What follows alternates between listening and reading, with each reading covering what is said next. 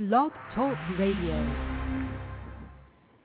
Hello, this is Peter Joseph, and you're listening to V Radio. Hey guys, welcome to V Radio today. Today I actually have a special guest in the form of my wife. In addition to Thunder, I'll have them introduce themselves in just a moment. I wanted to make a couple of announcements. The first of which is just that once again, vradio.org, fully upgraded. I put some new videos up, including I recently got permission from the Venus Project to include a film that I think is the best film, actually, about the Venus Project. It's called Welcome to the Future. And if you go to vradio.org, that's v-radio.org, you'll be able to get basically links to YouTubes that I made for Welcome to the Future. Welcome to the Future is an older film, but in my opinion, it is probably the best film to show to people if you just want to explain to them the Venus Project without, any propaganda or conspiracy theory. It's just straight Venus Project, and it answers pretty much all of the concerns that I've ever heard anybody have about, are we trying to control people or, things of that nature. It's all covered in this video. And so go to the Zeitgeist, the must-see TV section of my website, and there you will find the 3 links. I think it's on the second page. You'd have to look. But, it's called Welcome to the Future, the Venus Project, Welcome to the Future. There's 4 parts. The last part of it I'm leaving off because I want people to actually buy it. It's a very good video for showing to people about the Venus Project. If you were looking for a video perhaps to show your parents, or some people that are a bit more conservative who might be freaked out by some of the sensationalist aspects of other films about this, then this is definitely the film for you. It feels kind of like a educational documentary when you're watching it, and it acts. Jacques was a bit younger in that film, so he's very clear and direct about what the Venus Project is about. They've got a lot of other great dialogues from the various friends of the Venus Project from that time. Obviously Roxanne Meadows. The special effects are rather primitive, but the dialogue is spot on. I remember you watched that with me, Thunder. You liked that film, didn't you? Oh, I thought it was great. Yeah, absolutely. So that being the case, I guess I'm going to ask my panelists to introduce themselves. I'm going to start with Thunder. Go ahead. Hello, everybody. It's me again. Thunder from Z Radio, and now that I've renamed my show 26 times, it's now called Z Radio, and I'm actually got a show planned, coming up, and very shortly I've got some good ideas coming up, so I'll let you guys know when I figure it out. That's Z Radio, Z-Radio. Yes, it is. Z-Radio. Where'd you get that idea? I'll have to get Peter to do it. You're listening to Z Radio. Not to be mistaken for V Radio. All right. So anyway, now I'm going to let my wife introduce herself. Go ahead, Lynn. Hi, everybody. I'm Lynn. I'm V's wife. I'm here to talk on the show today. I'm very excited. Good. I usually have people who have first come on to the show give like a description of how they discovered the Zeitgeist movement and the Venus Project direction. Do you want to talk about that a little bit, about how you learned about it? It's been a long process, I guess you could say, because you and I both, started getting political at the same time. And, we've just come a long way. We were delegates for the Libertarian Party. In 2007, we went on a long trip to Colorado to go do that and had a very good experience. And we've just been searching around and hearing different things from different people. And I guess I could just say that V got me into it. And since then, I've just been very interested in learning about everything and also talking about it, which is why you have me on your show, because I like to talk a lot. Well, that much is true. All right, well, it's good to finally have you on. Today we're going to be talking about a kind of a dire topic, and as soon as I got the link to this, a friend of mine showed it to me. I realized that, because I don't really watch the mainstream TV at all, is the reason I missed out on this major event. But you can go to CNN and look it up, and basically it's on the topic of a gentleman by the name of Joseph Andrew Stack, apparently flew his plane into the side of a IRS building in Texas. I'm going to read a little bit of the CNN stuff here. It says, Stack 53 owns a Piper Cherokee PA-28, according to aviation records, and federal officials believe that it is the plane that crashed into the building. A message on the software company website registered to Stack appears to be a suicide note. We'll actually be reading the note in its entirety over the course of the show and talking about it. Now, I also, before we go too much further, I want to give the same disclaimer that I give in the description of the show, and that is to say that we do not in any way condone, suggest, support, or imply thereof any use of force or violence to make any kind of social changes. So if we're talking about this today, we're definitely not talking about this in a means of advocating anything that this person did. I do feel, however, that some of the content of his farewell letter, to the world, I think is relevant because it talks about a lot of the same problems. But we're also going to talk about how, unfortunately, his action will actually will actually take away credibility from these ideas, and we're already seeing that. We're already seeing that actually, in the comments and the various CNN stories about this, where people are like, wow, this guy believes, anybody who believes what this guy believes is crazy, and that just further points to why we have to be careful about how we represent the movement. So that being said, I'm going to go ahead and begin reading the letter. The show is scheduled for an hour. If it takes longer than that, once again, if you happen to be a live listener and it cuts off at an hour, don't worry. The rest of the show will be available on archive later. And I will also provide the link to the PDF on my blog. I haven't done this yet, but I will put it in the chat right now for those of you who are listening. But this is the PDF of the letter that I'm getting ready to read. You have no idea how long it'll be before this letter is not available because it's essentially a terrorist letter. That being said, I'm going to go ahead and get started. Once again, I'm going to say that these are his words, and I don't necessarily condone anything that's in them. I haven't read this letter in its entirety, but from what I had read of it so far, I think that it is kind of a point to that whole societal breakdown that we've been talking about. So, all right, here we go. If you're reading this, you're no doubt asking yourself, why did this have to happen? The simple truth is that it is complicated and has been coming for a long time. The writing process started many months ago, was intended to be a therapy in the face of the looming realization that there isn't enough therapy in the world that can fix what is really broken. Needless to say, this rant could fill volumes with example after example if I would let it.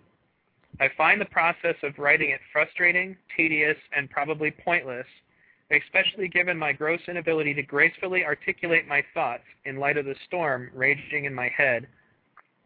Exactly what is therapeutic about that, I'm not sure, but desperate times called for desperate measures. We are all taught as children that without laws there would be no society, only anarchy. Sadly, starting at early ages, we in this country have been brainwashed to believe that in return for our dedication and service, our government stands for justice for all. We are further brainwashed to believe that there is freedom in this place, and that we should be ready to lay our lives down for the noble principles presented by its founding fathers. Remember, one of these was no taxation without representation. I have spent the total years of my adulthood unlearning that crap from only a few years of my childhood.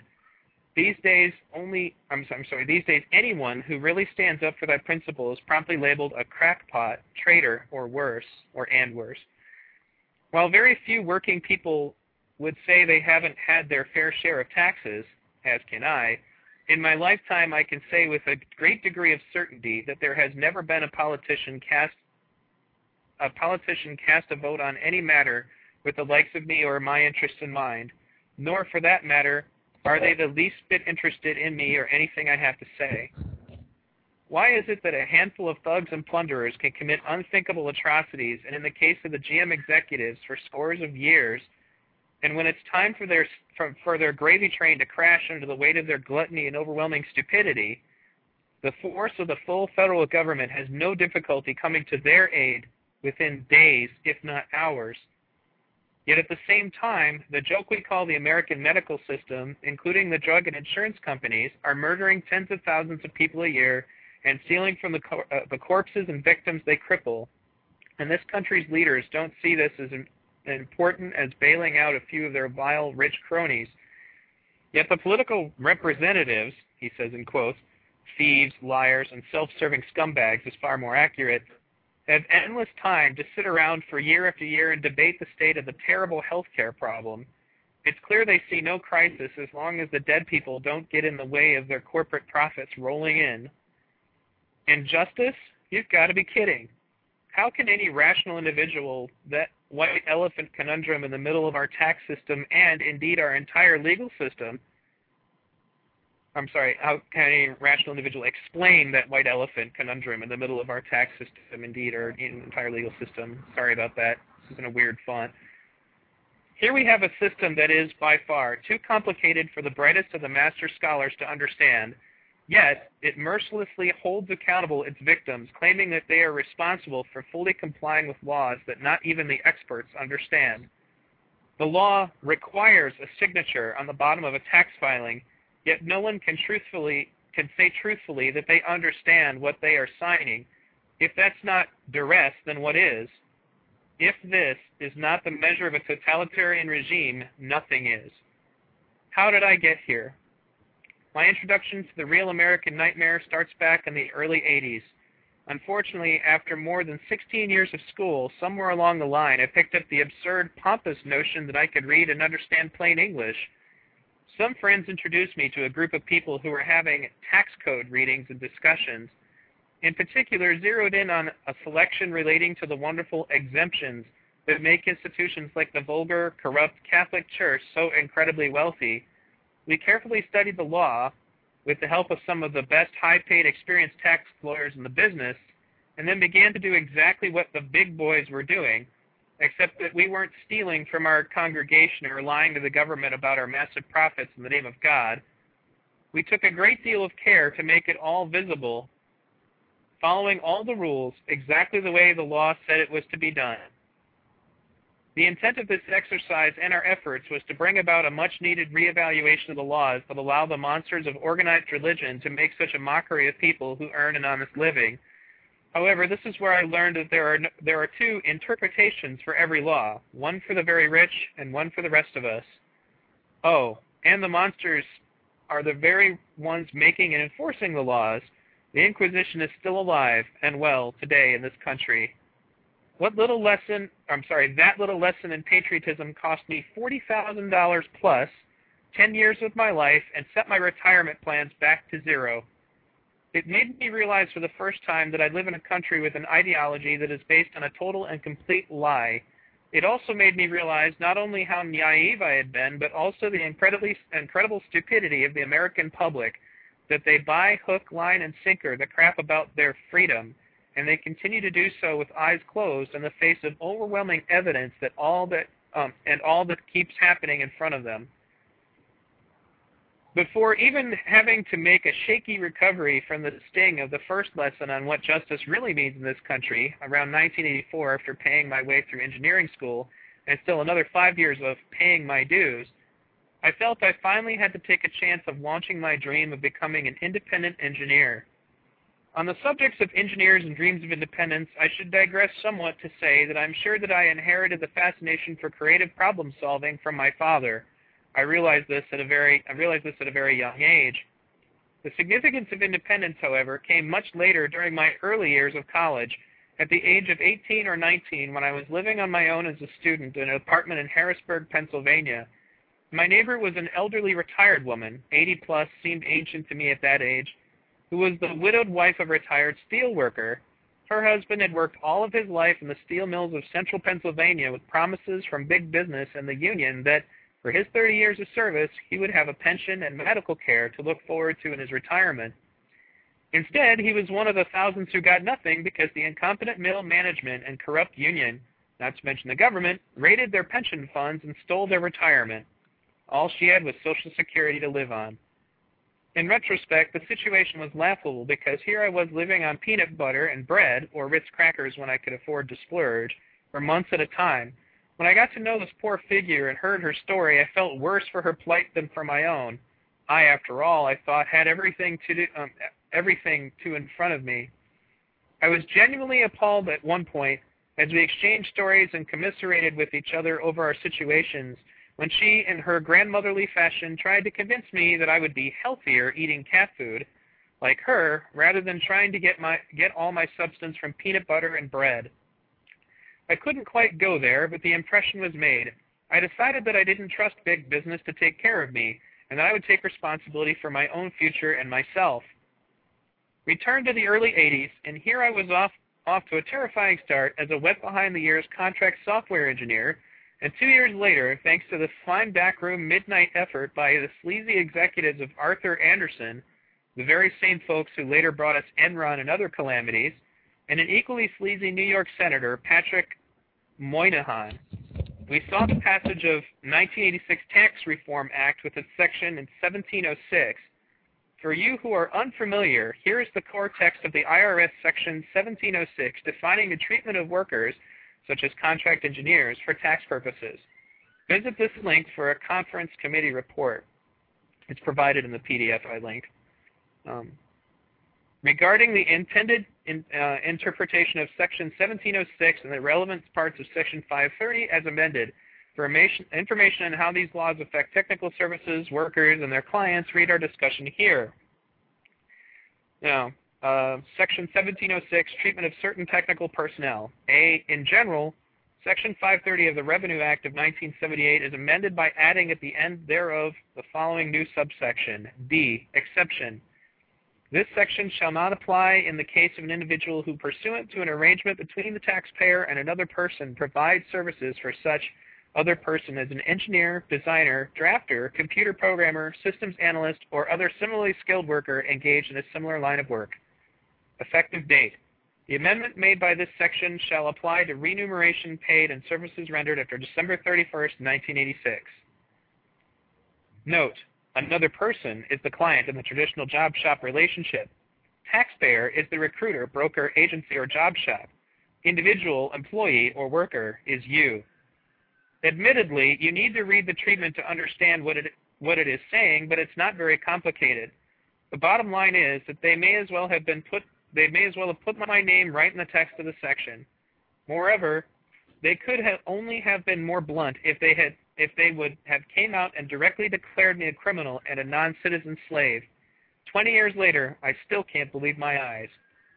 During 1987, I spent close to $5,000 of my pocket change and at least 1,000 hours of my time writing, printing, and mailing to any senator, congressman, governor, or slug that might listen. None did, and they universally treated me as if I was wasting their time. I spent countless hours on the LA freeways driving to meetings and any and all the disorganized professional groups who were attempting to mount a campaign against this atrocity. This only to discover that our efforts were being easily derailed by a few moles from the brokers who were just beginning to enjoy the windfall from the new declaration of their freedom.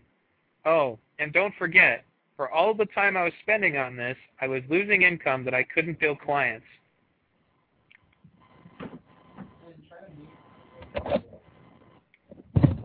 After months of struggling, it had clearly gotten to be a futile exercise.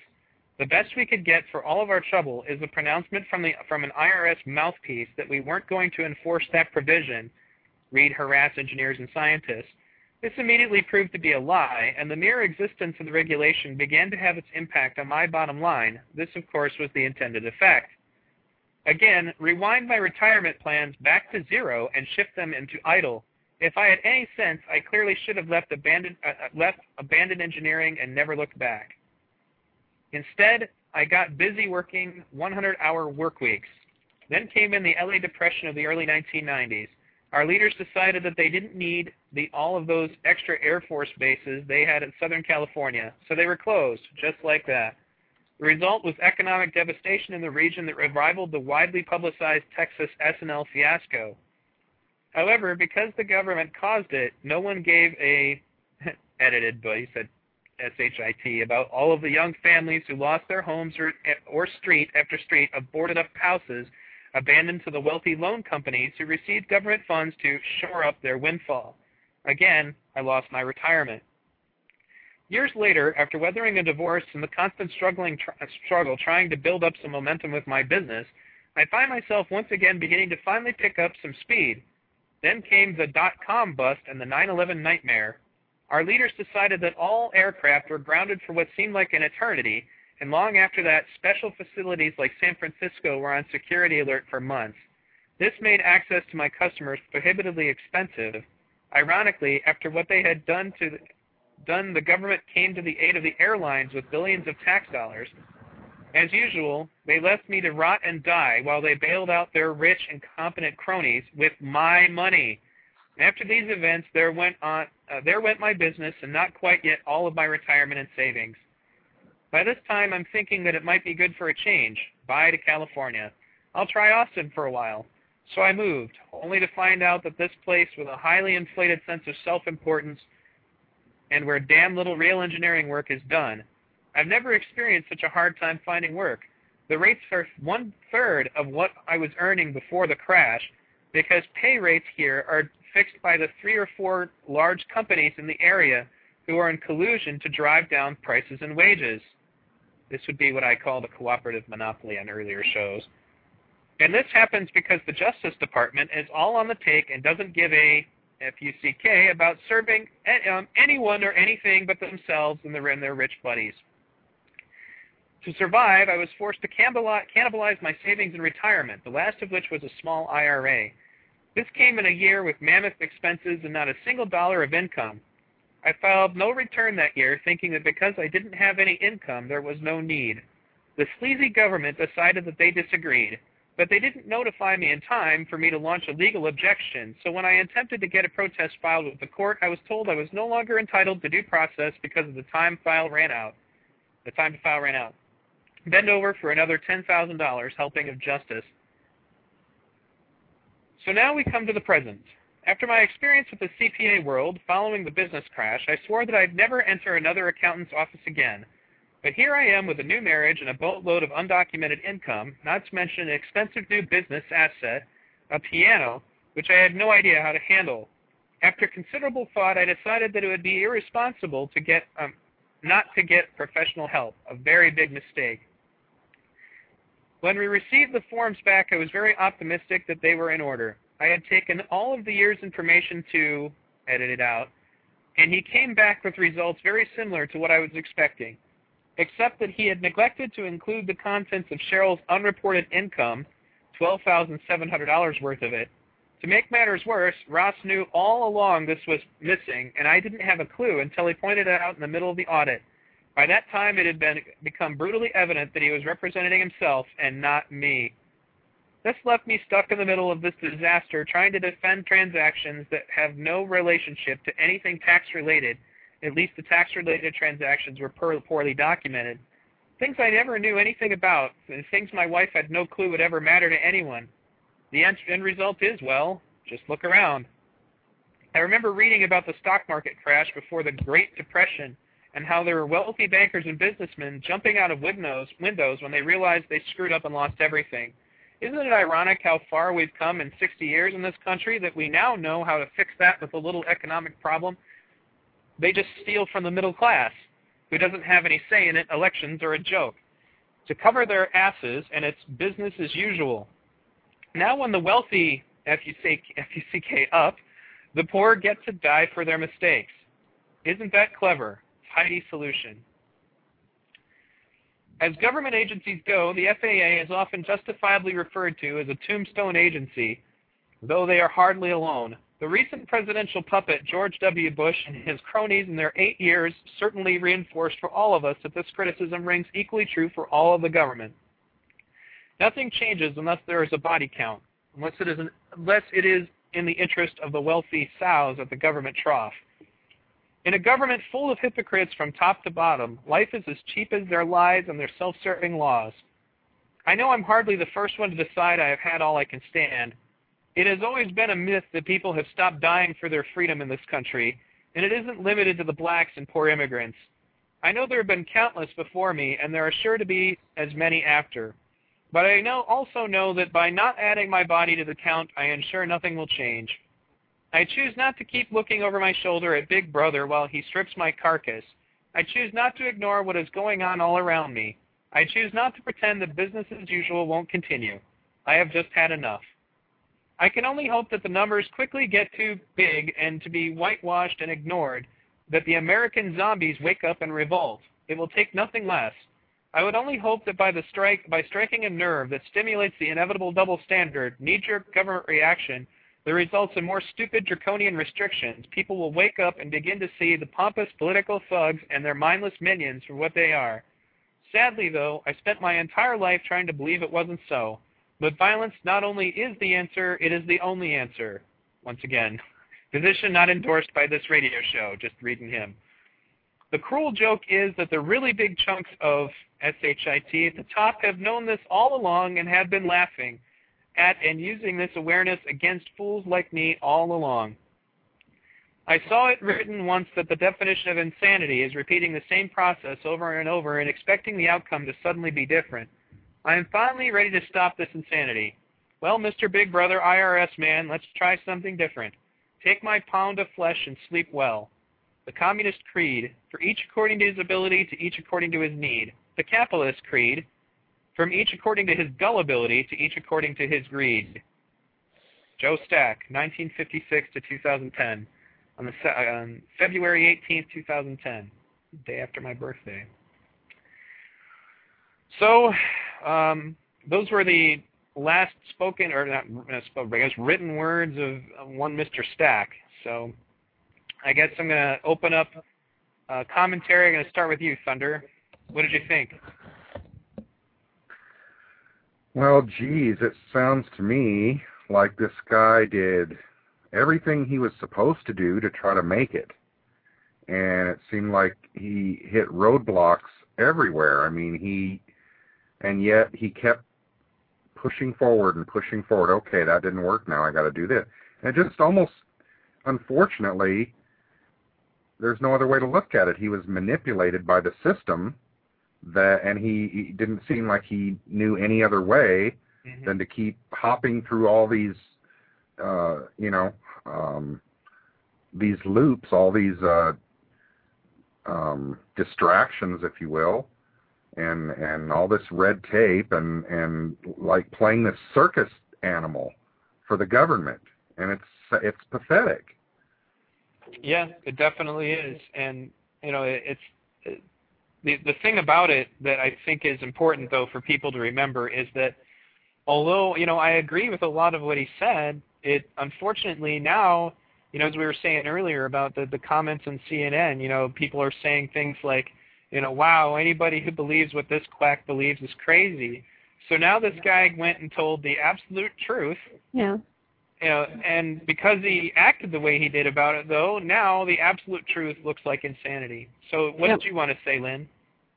I was going to exactly agree with what you're saying, because he is laying it out exactly as it is. He's got a window directly through their lives to the truth, and they can twist it. And now, his actions were desperation, obviously. He just felt there was no other way, and he wanted to make his big point, and he wanted people to wake up, and he thought that an act of violence was going to do that. And I understand where he's coming from, but you're exactly right. They're going to twist this. This is going to be just insanity.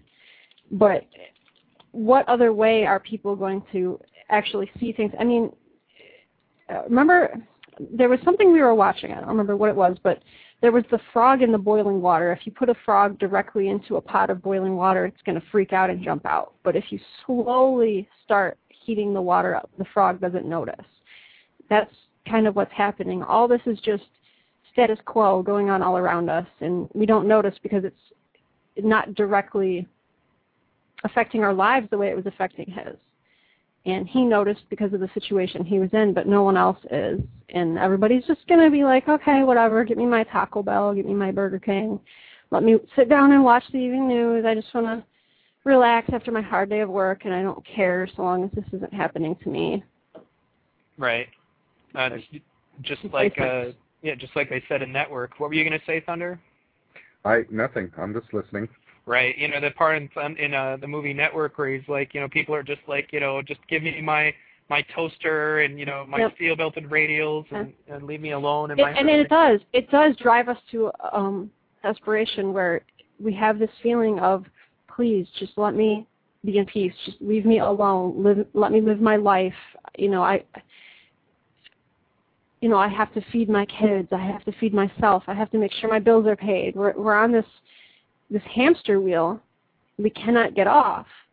And there's a great sacrifice to the individual or to the family that's going to happen to anybody that attempts to stand up and tell people. And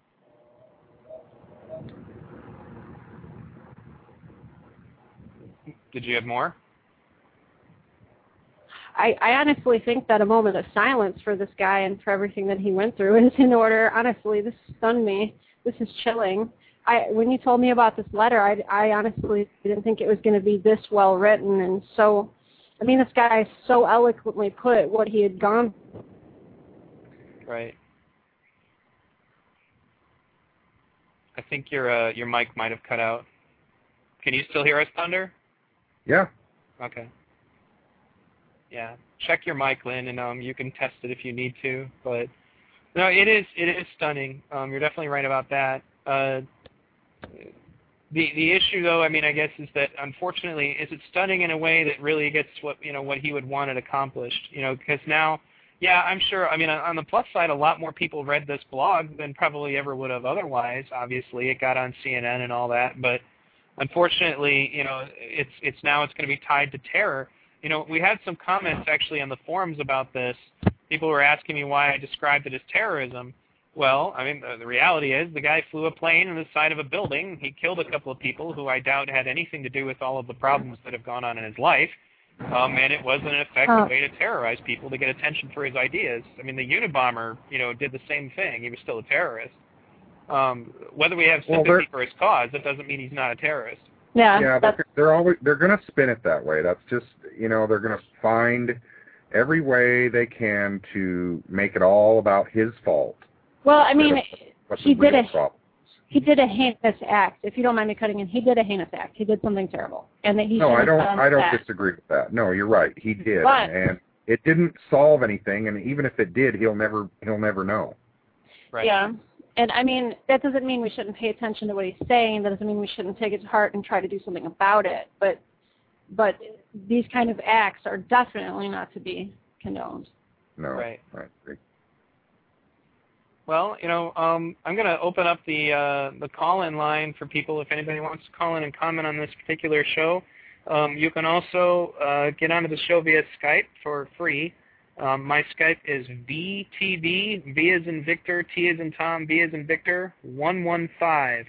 And if you want to be added that way, don't call me on it. Just add me to your Skype and then PM me saying that you'd like to be added to the show. Otherwise, if you'd like to call into the show, the number is 347-945-7747. That's 347-945-7747. I will take your call if you want to comment on this subject. I'll also put the number in chat. And I'll put my Skype in chat. You know, as far as, like, there are a few implications about this. First of all the things that this guy are complaining about, you know, are things that we also complain about, you know, and unfortunately, you know, he ended his statement with communist stuff at the end, so now they're going to be like, oh, he was just some crazy commie. You know, that's an example of how this fails to get the message across, because now we go back to, you know, appealing to all that brainwashing and conditioning that our society has, that anything that remotely talks about how maybe we should care about people is communist. You know, like we discussed in my recent show with Patty Shannon from the World Socialist Movement, there's so much negative energy charged into the term communist or socialist. If we get labeled socialists in the Venus Project just because we care about other people. The notion that we want to share things is also apparently this big evil thing. And I find that really unusual because it's like, nobody would raise their kids that way, at least I hope not. No, it's okay, honey. You take that toy all for yourself, and, your brother doesn't need one, I mean, no, does anybody do that? I mean, Thunder, you've got kids. Did you raise your kids to think that way? I mean, obviously not. No, I didn't. I mean, I did raise them with a certain sense of responsibility that, nothing comes for free, but I mean, that was just the way I learned it, that, things come to you by way of earning them, by way of working hard, and, nothing should be handed to you on a silver platter, otherwise it's not appreciated. And that's the way I was indoctrinated. That's the way I was raised. Yep, that's definitely true, and I see where you're coming from. I'm going to comment on something actually was just brought up in the chat room, but like somebody was saying, well, I think maybe he sounds like he was a little greedy. He says, he spent $5,000 of his own money. I've never had $5,000 in my name. His downfall was his own greed. Well, it's not. I mean, the guy basically was trying to spend money as an entrepreneur to make money. And he was trying to do it because, well, that's what they always tell you. If you can't get a job, in the capitalist society, they tell you that you should start your own business. Well, he did that, and the system crushed his business. Yeah. If nothing else, his downfall was that he trusted that, in the system that, did all the things that you're supposed to do, just like you said earlier, Thunder, and it didn't work.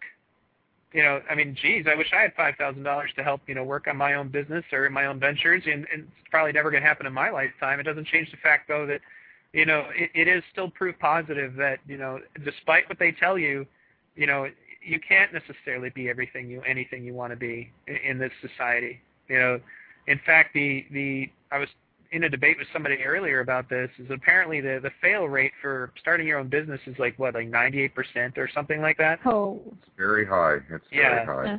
So, supposedly this is another one of the silver bullets in the capitalist system that's supposed to save us, is we'll go start our own business, because that's working out for, 2% of the population.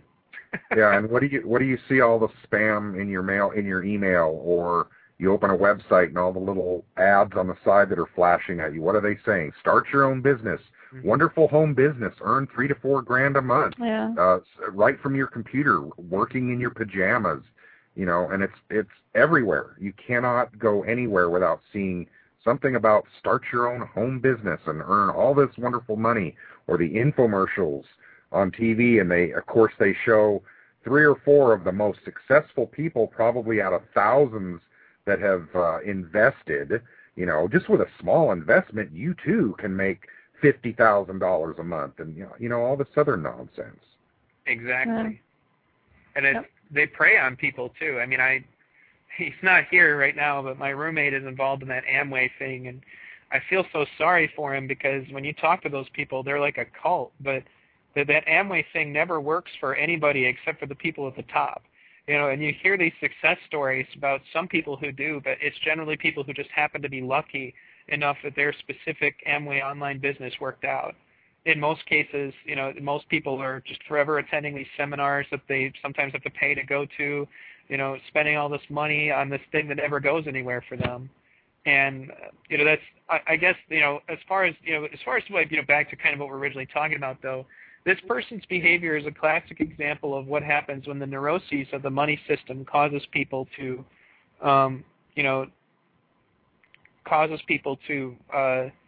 react in this way. That this person did something so rash. I mean, I guess, he said he got divorced at one time, and he said he got married again, and I'm kind of wondering, how this man's poor wife must feel at this point. I wonder if they had separated or something. It doesn't talk about that in the letter. But, that was actually something I'm planning on doing a future show for. I was going to do that today, but I saw this news story and I felt we needed to comment on it, and I wanted to read about it before, it was old news, so to speak. But was that divorces are frequently caused by monetary problems. that when you ask somebody what's stressing out their relationship, it's monetary problems. And I imagine that, if you listen to this poor guy describe his life, well, it was monetary problems that drove him nuts, And the reason why Beyond Anything Else I decided we needed to do a V radio show about this is that right now the mainstream media is probably doing everything they can to find a way to turn this guy into some evil demon. And don't get me wrong, he did something absolutely wrong. He killed people, too, who had nothing to do with anything that he was, upset about, and that was wrong. But what they're not going to look at is what created this man. Why did he feel this way? What happened to him? And I was waiting. It's a good thing it's not the Bush administration, or somehow this would be, he'd have some links to Al Qaeda. Could be the next big thing. But the reality is, though, is that this is a real person. And the things that he was describing, that's all stuff that normal people are saying about their lives right now. And I think you said something earlier, Thunder. It's like, well, I guess we should look at it from the perspective of how long are people going to be seeing things like this until they start to wake up, Right. What is it going to take? Is it going to take 10 of these occurrences, 100, 1,000? What's the number have to be before people realize that something has got to change? Yeah. What's it going to take? Maybe this is going to be, yesterday's news a month from now. Maybe they'll keep spinning it and play it off or whatever they're going to do, which we know the mainstream media, of course, are going to spin it, in as negative a way as possible without looking at the root cause of the problem. Exactly. But the point, like I said, the point being is how many more of these similar stories is it going to take before people wake up? Yep, and what's more, though, is what I'm really wondering is what are they going to say when these are more common occurrences? If there are 10 more of these, what is the new lie going to be to tell the people of America to scare them into not going along with these people and not waking up? Right. Well, and they're kind of just rooted in their lives. They don't want to change. Right. Well, no, when you think about it, it's that will be the excuse for the fascist system that Jacques believes is going to take over. Yeah. It'll be a reason for we need new laws. Like because didn't we have? There was another guy who was playing into the side of a building and suicide. I want to say a couple years ago. I don't remember what his problem was, but. And I can imagine now, personal aviation laws, there'll be people trying to pass laws about that, there'll be all these security screening checks. But that's another thing that people need to realize is that, and sometimes these expressions that are supposedly protests for the sake of freedom, they just give the government more excuses to take away your rights. I guarantee you, I'm a student pilot. I guarantee you the FAA is going to stick their fingers all in this and try to figure out a way to fix the problem with some more FAA regulation patchwork BS. I promise you. Yeah. What we have to understand. Yeah. What we have to understand is the wolves are actually running the sheep via, the hen house, so to speak. If somebody has this game that they've made up, that they've constructed, and they want to win this game, and everybody else that's playing is playing by their rules, who do you think is going to win? Mm-hmm. When they have the power, they have the voice, they have the machines that make our perspectives however they want it to be.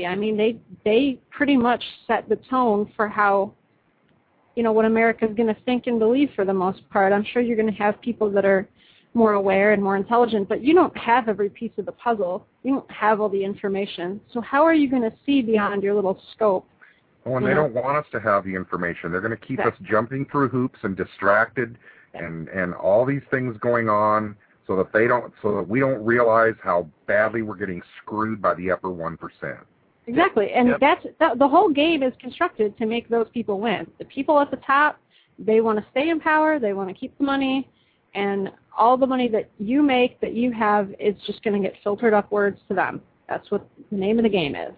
Yep, and that's, something I wanted to comment on further about that is, that let's take for a moment, because somebody in the chat room says, well, everybody knows what the problem is, let's talk more on the solution. I don't believe everybody does know what the problem is. That's kind of what this guy killed himself for, was he's hoping that people will realize what the problem is. But, once again, we don't condone that. But In addition to that, though, it is the fact that it's going to take, let's take, for example, because they're going to pass more laws. That's going to be their solution to this. But if we approach this from a Venus Project perspective, let's think about that. Remember how, like in an earlier episode, I analyzed that situation in The Watchmen that supposedly taught that super advanced being that, about human nature was that guy who shot that poor woman who was pregnant with his child because he didn't want to deal with it in the Vietnam War. And they said, well, there's your proof. People are just evil. This is why, and I pointed out all the various reasons why in a resource-based economy that situation wouldn't have existed in the first place. This is how you get rid of the need for laws. You treat the root causes. Everything that motivated this person was brought on by the monetary system. Everything involved. Right. That's where it has its roots. Exactly. This person wouldn't. A person like this, because people are like, well, what do you want to do? I can hear it in my head because people ask us so many crazy straw man questions all the time. Well, what if somebody just wants to fly their plane on the side of a building in the Venus Project? Well, I always tell people, well, why would they be motivated to do that? That's the real question you should be asking yourself. Well, in a resource-based economy, this person wouldn't exist like he did here. He wouldn't be scrapping around trying to figure out what to do with his retirement. This guy, okay, let me interject. Mm-hmm. Just from hearing his letter read, and I actually was reading along. I have a copy of the letter up on my computer right now. I was reading along. Somebody that's this intelligent, that is so, even though he was so upset, he so eloquently put what he was upset about and wrote it down and made it intelligible. Very good points. He had a lot of very good things to say that, people need to be aware of. Somebody like that in a resource-based economy is going to be putting that energy to something good and making humanity even better because of it. And just think, if everyone that was like him, rather than putting their energy towards negative things, were putting their energy towards the good of humanity, our world, infinite possibilities exist in our world. Well, let me add to that. You're living in a really great place. Let me add to that really quickly. Consider this, okay? He wanted to be an engineer, and he gave up on it because the system prevented him from being an engineer. Remember, they always tell you all this BS. Well, the capitalist system, you have the freedom to be whatever you want to be. He wanted to be an engineer. Now, in a Venus Project society, I once again reiterate, because this is the point I was trying to win home on, was that this person would not exist. People like this would not exist. All of the frustrations of his life were based around money. If he had wanted to be an engineer, he'd be an engineer. He wouldn't have to be worrying about engineering things to make profit for himself, to take care of himself, because he'd be in a society where the society was designed to make that no longer an issue. Right. He'd be focusing on bettering himself, getting his better education. Right, and you're granted, we are fast forwarding quite a ways because the Venus Project is not going to happen tomorrow. Obviously. But I actually have the other chat room open over in TeamSpeak, and somebody brought up an interesting point. They must be listening to the show. I'm curious, V, on how you feel about this. So let me read it to you. He says, it sounds like he would have been ready for sovereignty and free man principles. Well, I've looked at the Freeman thing a little bit, and it kind of goes in the same direction as a lot of the income tax protesters. As far as would he have been ready for that? Maybe, but I don't know that necessarily. This guy wanted solutions right now. He wanted to do something right now. And that's the other thing we didn't really talk on too much, and I know we don't have much time left for the hour show, but what was, and maybe I missed it while you were reading, what was his motivation for actually crashing into the IRS building? That's kind of poetic, isn't it? He kind of puts it at the end, he's like, well, Mr. IRS or something like that is at the end of the letter. I'd have to look it up. I'm going to grab the letter real quick here. He basically was just saying, this was kind of his big middle finger to the IRS, I guess, was to fly into the side of the building, so I can find the exact. Mr. Big Brother IRS man, let's try something different. Take my pound of flesh and sleep well. He's actually quoting from a Shakespeare play when he says my pound of flesh. There you go. Right. But, it didn't accomplish anything except make the news for a few days.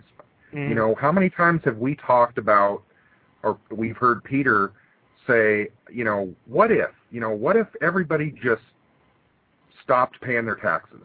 Just everybody, and I mean everybody. Yes. What a poetic idea, but seriously, in practicality, I guarantee you something would have to change. Because they can't put everybody in jail. No. Well, they wouldn't be, okay, the point is, if we all stopped paying taxes, they wouldn't have any money with which to put us in jail. Right. Because we're paying for them to put us in jail. We're paying for them to tell us what we can and cannot do and make whatever we do illegal so that they can punish us for the things we do that they say we can't do. It's our money that's doing it. That's what he was saying. He's like, they crushed me with my money. Right, and not only that, and that, of course, there's that group that is so brainwashed into believing that you're not a good American if you don't pay your taxes. So yeah. Right. So, well, I mean, back to the point though that I was getting at, because he did, but it has to do with, once again, why? Because we're going to be talking about world events in the future. I'm actually going to be talking a little bit with the guy from Liberty Unleashed, and we might be doing another radio show wherein he and I sit and talk about world events, and we talk about how various libertarian and zeitgeist movement solutions, like basically side-by-side comparison on how we feel we could do better if we used either of our systems. And and that's why I would say we go back to the fact that as I said earlier, that this person wouldn't exist, this attitude wouldn't exist. There wouldn't be. You see, people, for example, they probably don't really. They're not going to read this guy's note. They're not going to get to know him. They're not going to study him. They're not going to find out what motivated him. He's just going to be some crazy guy who flew a plane into the side of a building. And that doesn't prevent or change or solve anything. It doesn't rehabilitate the society. It doesn't look at the root causes. The fascist solution would be to create more laws, and that's not going to solve it either. Well, the reason this guy was motivated is very clearly like what is referred to in Zeitgeist Addendum as the neuroses caused by the stress of the situation is what created this behavior. And exactly. So I mean, that's why I say to people, this is a textbook example when they ask these crazy, these crazy questions. Well, what if somebody decided just for no reason to just randomly walk around shooting somebody? People, as if that ever happens. You look at these people. There's always a cause. It's not always readily available. It could have been something from their childhood. It could have been something, miswired every now and then. Very rarely you find people just have chemical problems in their brain, but for the most part, even those are created through, the imprinting you get at a very young age. So basically, consider for a moment what created this man, and then you have your solutions. What does the Venus Project do about this sort of aberrant behavior? We prevent it before it happens, long before it happens. In the society we propose, the things that created this man would not exist. And therefore, the question at that point is moot. What do we do about these people? They don't exist. Right, because we don't have politicians and people that are not problem solvers, like Jock says. Mm-hmm. We don't have problem solvers in any sitting in any seat of authority in this country, or probably not any other country. They're not problem solvers. They're talkers. They're not. They have no clue. They're not scientists. They are problem solvers for one problem of how to get themselves more money. That's their goal, their end result. But those aren't the real problems that need to be addressed. No, obviously not. And when you remember the letter, the guy said, that he wanted to be a creative problem solver. That was what his motivation was. That's one of the reasons he wanted to be an engineer. And you think about it, is like we talk about motivation. This man was motivated to be an engineer and an innovator and a creative problem solver. He was denied that by the system. Remember, another thing that Jock talks about is that, he thinks that it's deplorable that we only have, Teslas every now and then, Einsteins. These people are the exception. And, we feel that, imagine how many Einsteins or Teslas or, great inventors we have lost because of the monetary system. Exactly. Because although intelligence certainly does, is in many ways cultivated, by the way you're raised, there's a certain degree of natural ability on it. I was watching another documentary series recently. I think it was called by Guns, Germs, and Steel or something like that. And it's about this guy studying how some cultures evolved better than others. And he said that even when he was out hanging out with, these primitive people who are still hunter-gatherers, he still met some very smart, articulate, very intelligent people, how many of those people, how many like natural geniuses were lost because their families didn't have the money to send them to school to get credentials? How many people who actually had the motivation to help, were turned aside by these sorts of systems, these situations? If you start talking about hunter-gatherer societies, you're going to get me on a side rant because that's my thing. Well, I know. But what I'm getting at, though, is just when you think about it, though, there are people all over the world right now who are, if they were given the proper tools, if they were given the proper opportunities, if there wasn't a price tag and a profit motive assigned to everything, because that's another show I want to do at some point is about education. Yeah, because they're not nurturing the intelligence. They're not nurturing that natural curiosity to learn, unless it puts a paycheck in their pocket. Right, and even just socially, we don't seem to award it. It's like, being a smart kid in school. We talked about this in another show. That's a great way to get picked on. Yep. The teachers don't really do anything to protect you, but lo and behold, the principal will give a bye to a good athlete. He gets to graduate. Well, we can't suspend him. He won't be able to play in the football game. You get that kind of stuff going on. But right. How many people have been given a bye, or not suspended because they won the science fair? When does that happen? Get beat up. Exactly. And it's funny actually. There's a movie, I haven't seen it all the way through, but it was called October Sky, and it was about a group of people who lived in a really small like coal mining town, and one of them ended up working for NASA. And all the kids there were so like, well, I guess we're destined to be coal miners because that's what our father was and that's what our grandfather was, and we don't really have any other options. And this one kid was like, well, screw that. I want to be a rocket scientist. And it's a really uplifting movie. It was based on a true story about this kid who just he's had enough. They ended up, because there wasn't any good education for what they wanted to do, he had to experiment.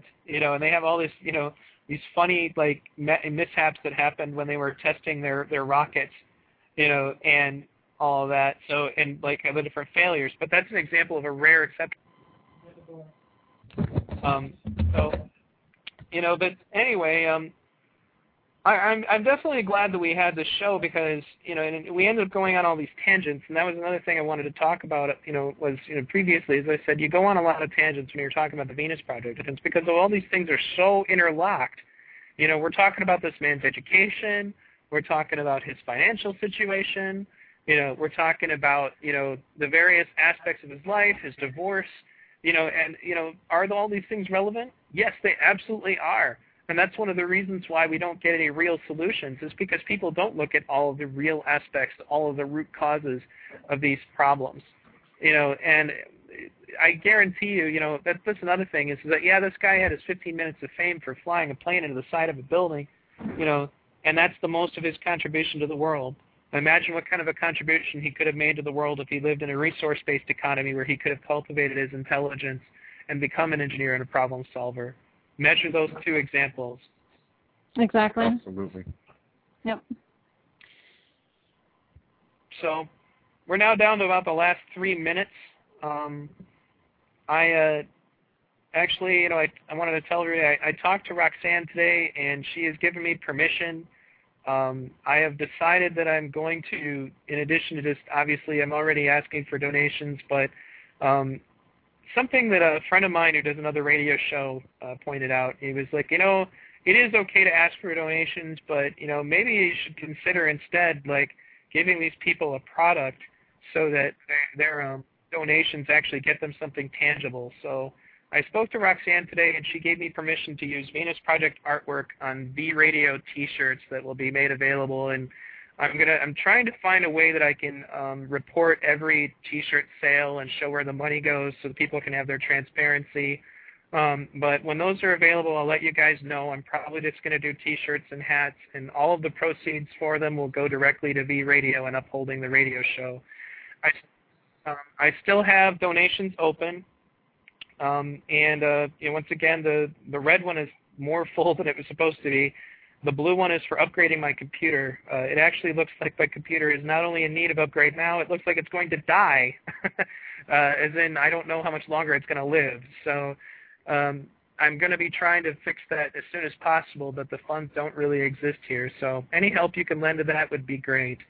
And I'm also considering trying to find out what I need to do to become an online distributor of good documentaries, like just have a website where I can actually be a distributor for some of these great documentaries that I've shown on Zeitgeist TV. Because one of the things that occurred to me, and I said this recently on the forums, because people don't like that some people, the Jacques and Roxanne do sell video. It's like, well, when you consider we're also getting ready to go off live, so I didn't have a whole lot more to say, but anybody who's listening live, the rest of the show will be there later, is that if you're going to be making money, because we're all going to be making money one way or the other, as long as you're just making a meager, living, mind you, everybody has to do something to survive. I'd much rather be making money selling informational, educational videos at a modest price and then turning that money back into a system that allows me to sell more educational videos than, say, working a 9-to-5 for some corporation somewhere and doing nothing for the solution. So, very good. That's true. So anyway, that being said, thank you everybody for tuning in to V Radio. The show just capped off, and I was pretty much done. Did anybody have any closing statements?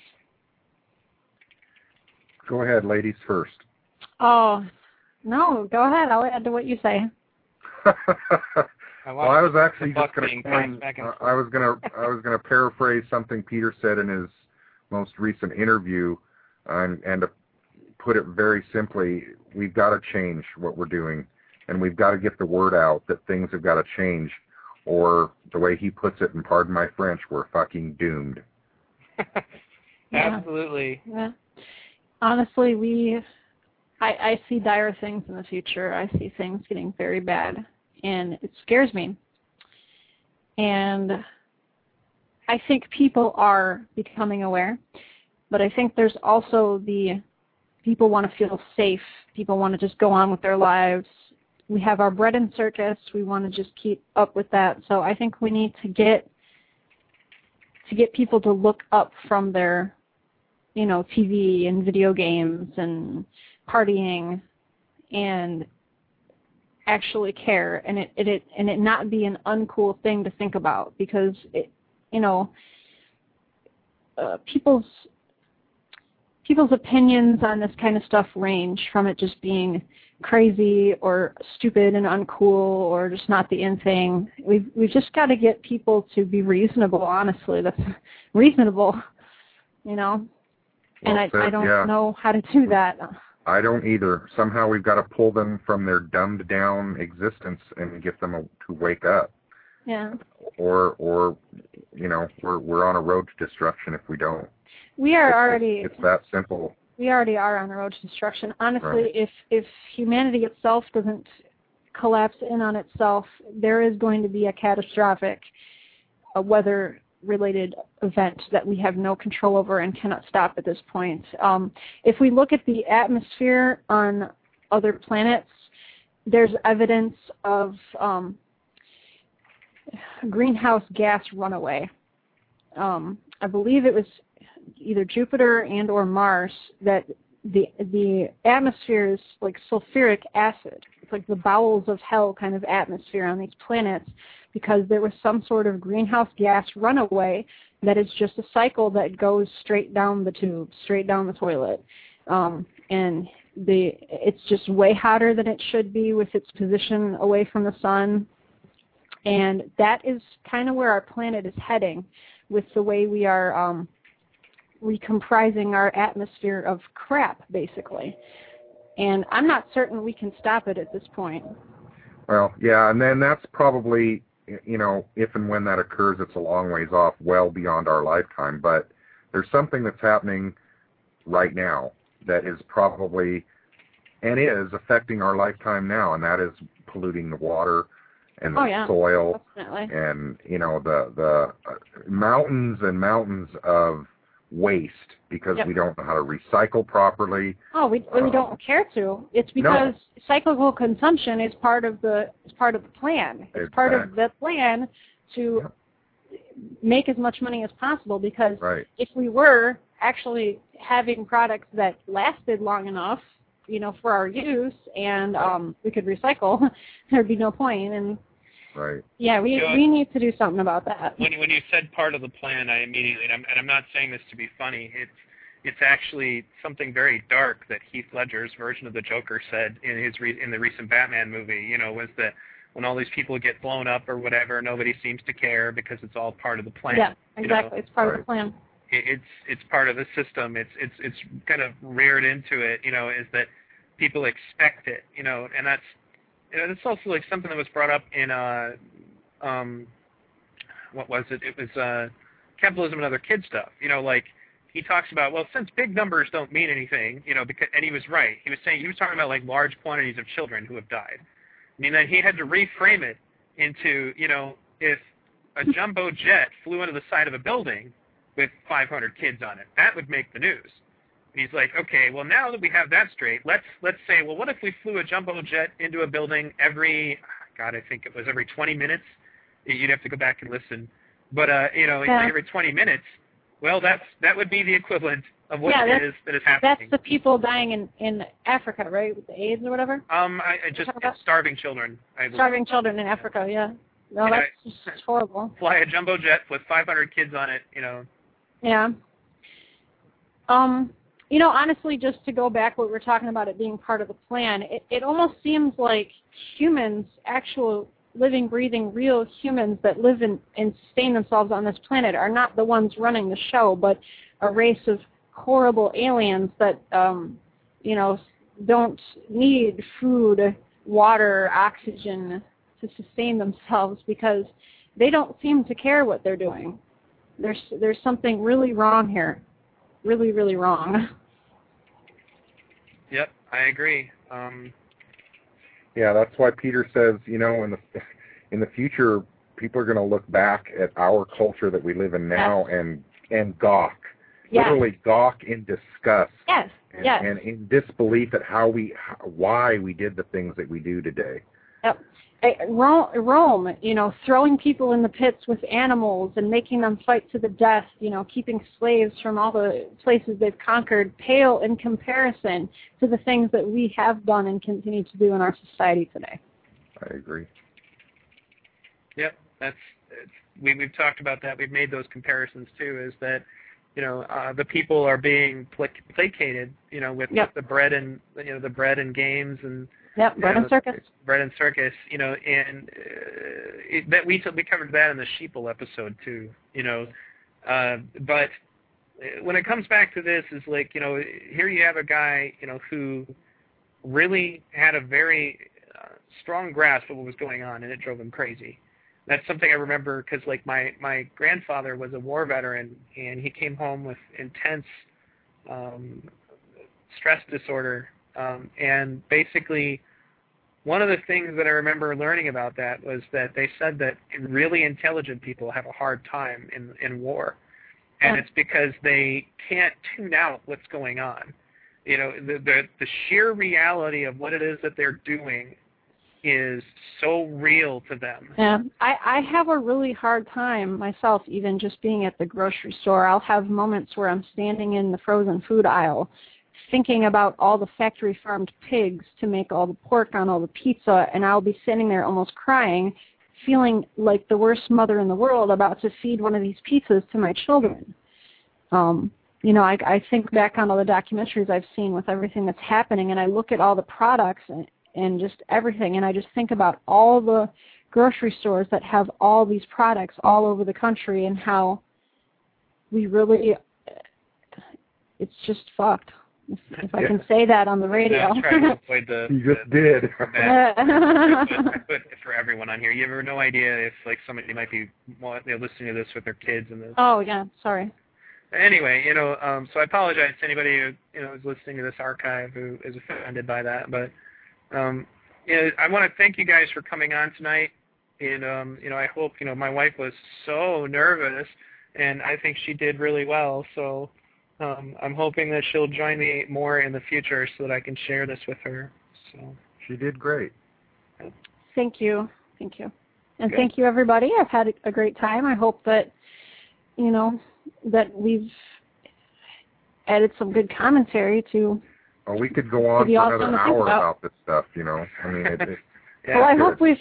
I hope we've at least given people something to think about just for today. And I know there's going to be more of the radio to come, so. I hope Yep. so, too. All right. Well, thank you, everybody. Go ahead and say goodbye, guys. And Goodbye, guys. Goodbye, guys. then I will leave everybody with some words from Jacques Fresco and Roxanne Meadows. This is Roxanne Meadows. And this is Jacques Fresco. And you're listening to V Radio.